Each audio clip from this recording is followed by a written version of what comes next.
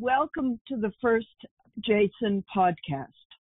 Today we are going to talk with the authors of a perspective we are publishing this week entitled COVID-19, Racism and Racial Disparities in Kidney Disease, Galvanizing the Kidney Community Response. You can't imagine a more essential topic to talk about right now, or more insightful commentators.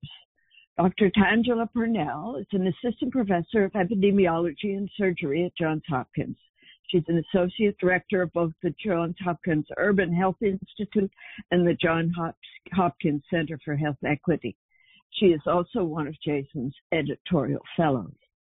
She will be talking today with her co-author on this perspective, Dr. Deidre, an associate professor of medicine in the Division of Nephrology at Johns Hopkins and associate vice chair for diversity and inclusion in the Department of Medicine.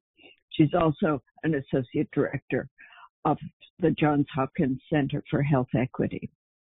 Dr. Cruz, let's start with the importance of the topic and your thoughts behind the title. I certainly share your hope we can contribute to galvanizing the kidney community. Thank you. So when we were thinking about the title for this piece, we definitely wanted to, of course, focus on COVID, and we also wanted to call attention to the recent high-profile acts of racism that have been of such a great concern to so many in our nation and indeed across the world. And we included the piece about wanting to galvanize the kidney community response because we wanted the piece to be very action-focused. I know a number of people have, after witnessing so many things that have been going on, have really been thinking about what we could do as a kidney community to actually have an impact on what we're observing. And so we wanted the piece to not only just sort of summarize what has been happening, but also be a little bit of a call to action for our community. Yeah, that's really important. I think it might be helpful to start with some definitions. Race. What is the right definition of race? Dr. Purnell, can you speak to that? And what are some common misunderstandings of the concept of race? So thank you for raising this very important question. Believe it or not, there is not a clear consensus on the definition of race. However, there is a clear expert consensus around the dangers of misinterpreting race. And, for example, within biomedical research, we typically use self-reported race, which we know reflects a social definition of race and is aligned with the U.S. Office of Management and Budget, racial and ethnic categories. And we want to remind our colleagues that this should not be confused with genetic ancestry, which is based in biology. And here within the paper, we focus on the social definition of race. Right. That's important. It's also important we talk about racism. A phrase we're hearing a lot right now is structural racism. Deidre, can you talk to us about what is meant by structural racism?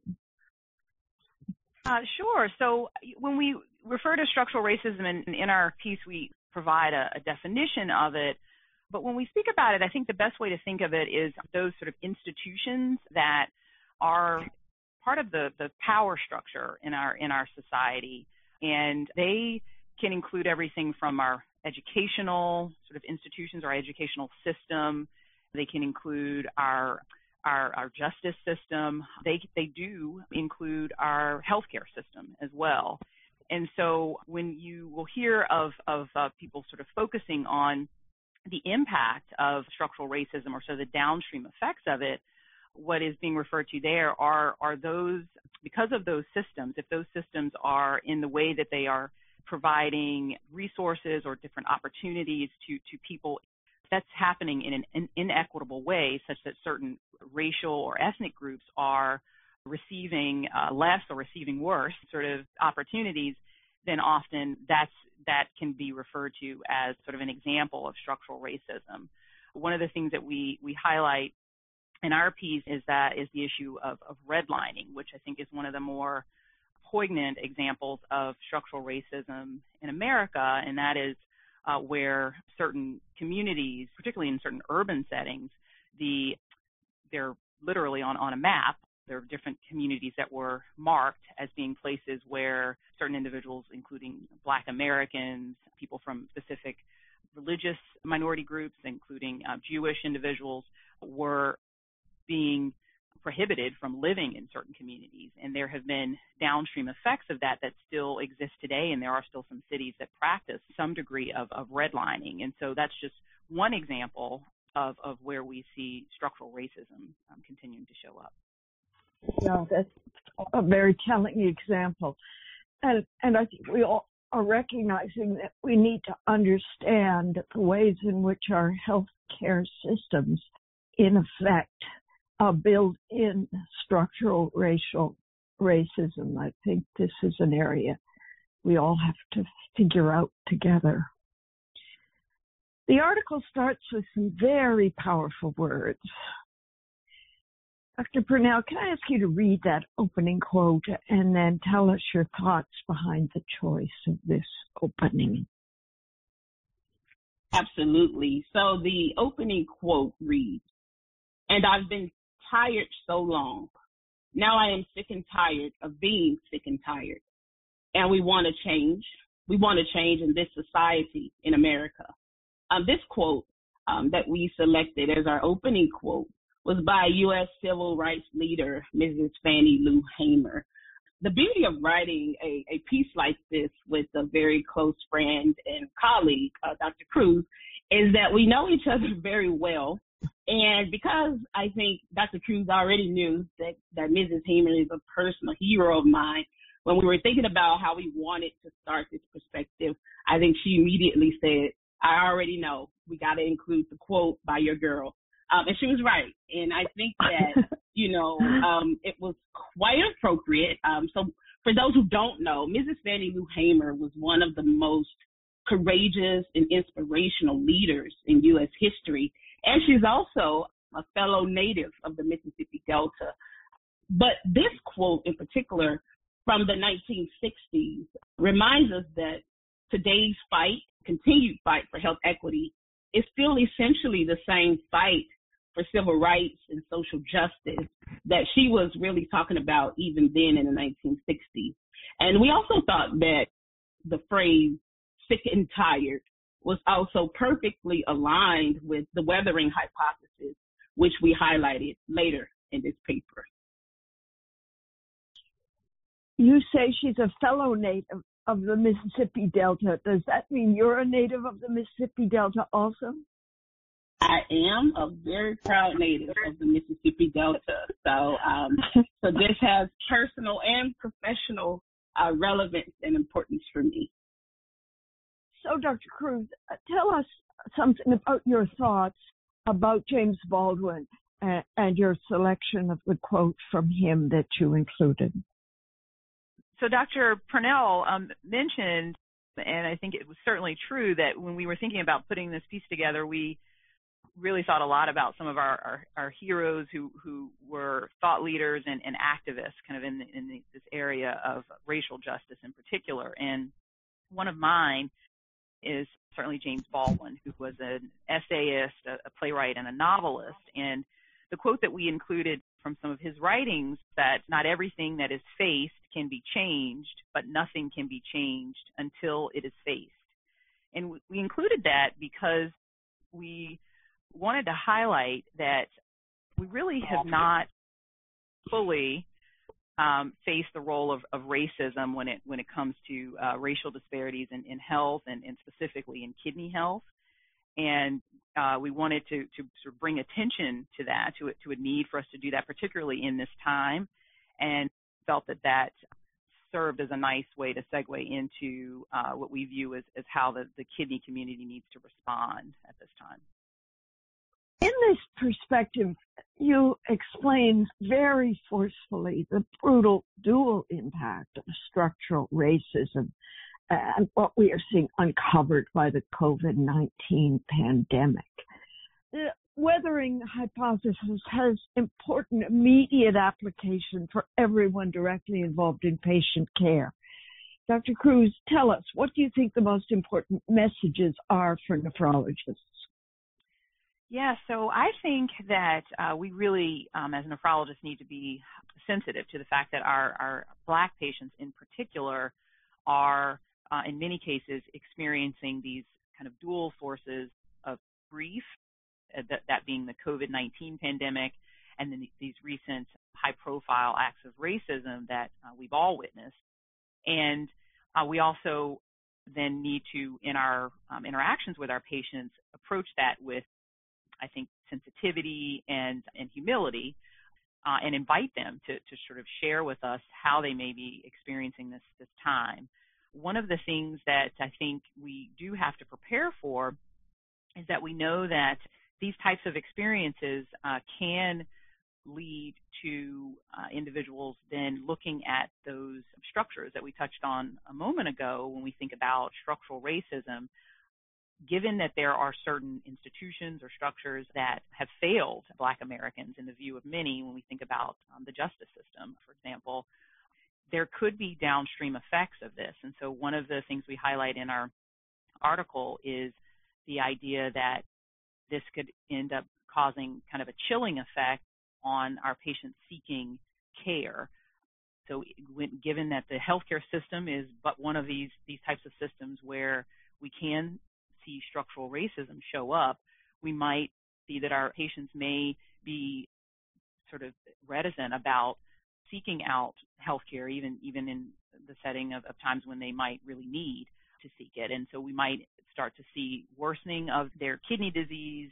We might see them not pursuing the care that they need that might cause them to end up having to have, urgent dialysis initiation or other sort of adverse outcomes that we often are concerned about. And so we really have to brace ourselves and put processes in place to try to mitigate what may be worsening of some of the disparities we see when we think about our Black patients as compared to our white patients, for example. And so I think these are all things that we have to be prepared for. But the beginning piece, I think, of it is going to be just acknowledging the moment that we're all living in, and when we're speaking with our patients, inviting them to share with us how they are experiencing it. This is also a call to action for nephrology researchers and indeed for editors. Distrust is a barrier to clinical research. Dr. Purnell, what should we be learning? What should we be doing as researchers? So this is another very important question, and I think that, the answer to this is one that could take us probably another hour to fully dissect. But I think the most important thing that, we're asking our nephrology research and education colleagues, as well as journal editors, funders, and peer reviewers to do, is to make sure that in all of our efforts, we reconsider the appropriate interpretation of racial designations by explicitly acknowledging the influence of structural racism, as well as other social, political, and economic barriers that may influence observed racial disparities in kidney disease.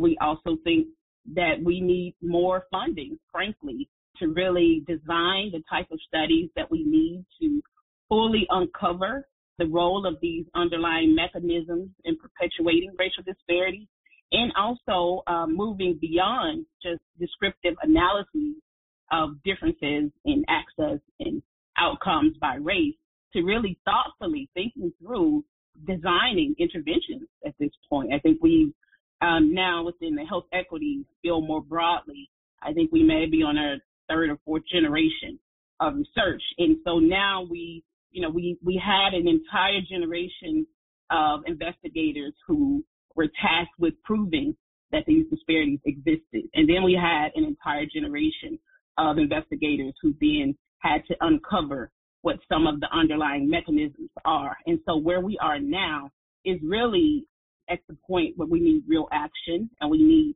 real resources and support. And I think that the burden is not just placed upon those of us who label ourselves as health equity researchers. I think that in order to make true progress, we're going to need everybody to jump in this fight and to work together. And then in addition to this, I think, really we need to recognize the importance of these cross-sectoral collaborations that go beyond the clinical and public health communities if we really want to address some of these social and political barriers, including those that perpetuate structural racism.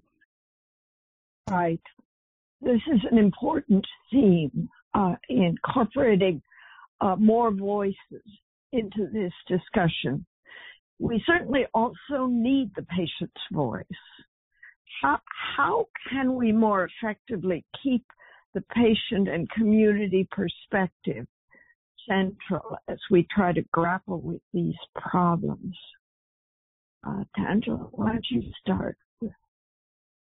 I'll just sort of, again, echo sort of the last part of my previous comment. Really here, I think that it's really important for us to remember in all of our collective efforts that, our patients, community leaders, and other trusted agents with lived experience have very important perspectives and needed voices if we are to make real progress towards achieving health equity.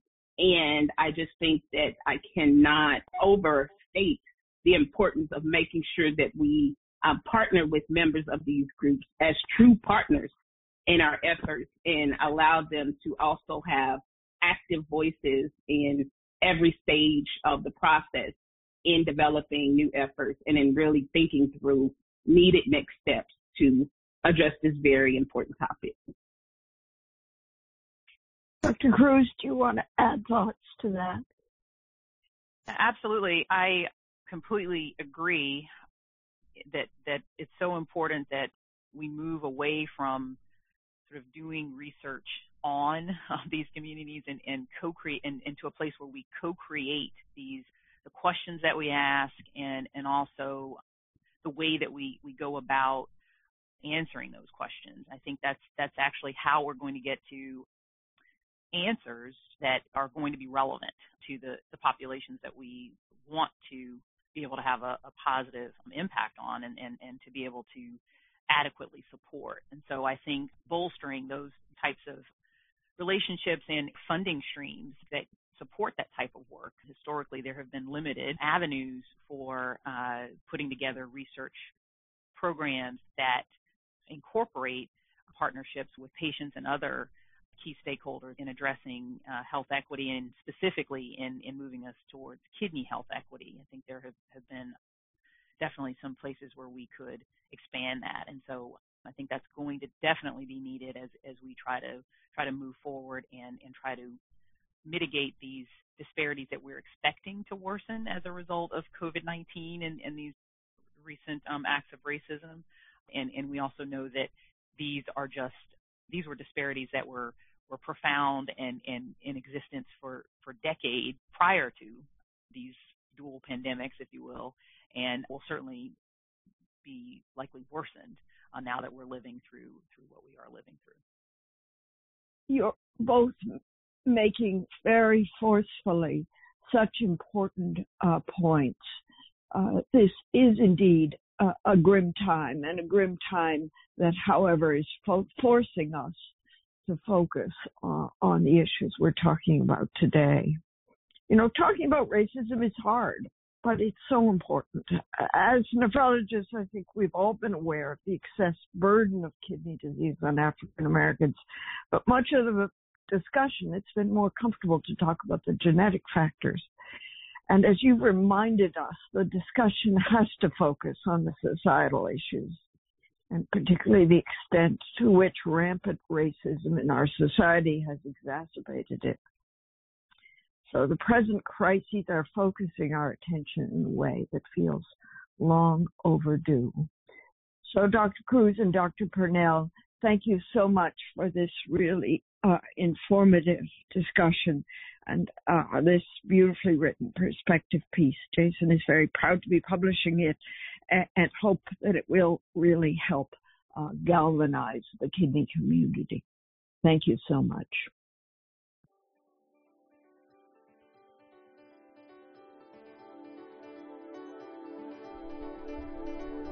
This podcast is copyrighted by the American Society of Nephrology. All rights reserved. All content in this podcast is for informational purposes only and is not intended to be medical advice.